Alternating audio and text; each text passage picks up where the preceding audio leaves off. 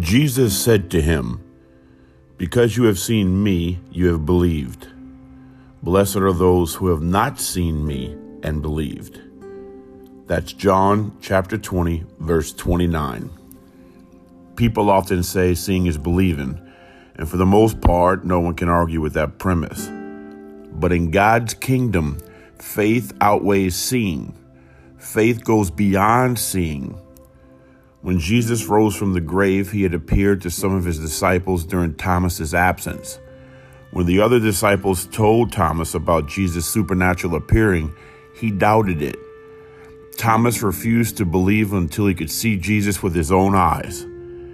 In his grace and mercy, Jesus reappeared and showed Thomas his nail-scarred hands, proving that he had resurrected from the dead. When it comes to belief, faith is more powerful than sight. Jesus told Thomas that a special blessing was in store for those who would believe in him without seeing him. When Jesus was talking to Thomas, he had in mind every believer who would ever fully embrace the gospel truth and faith before seeing Jesus face to face.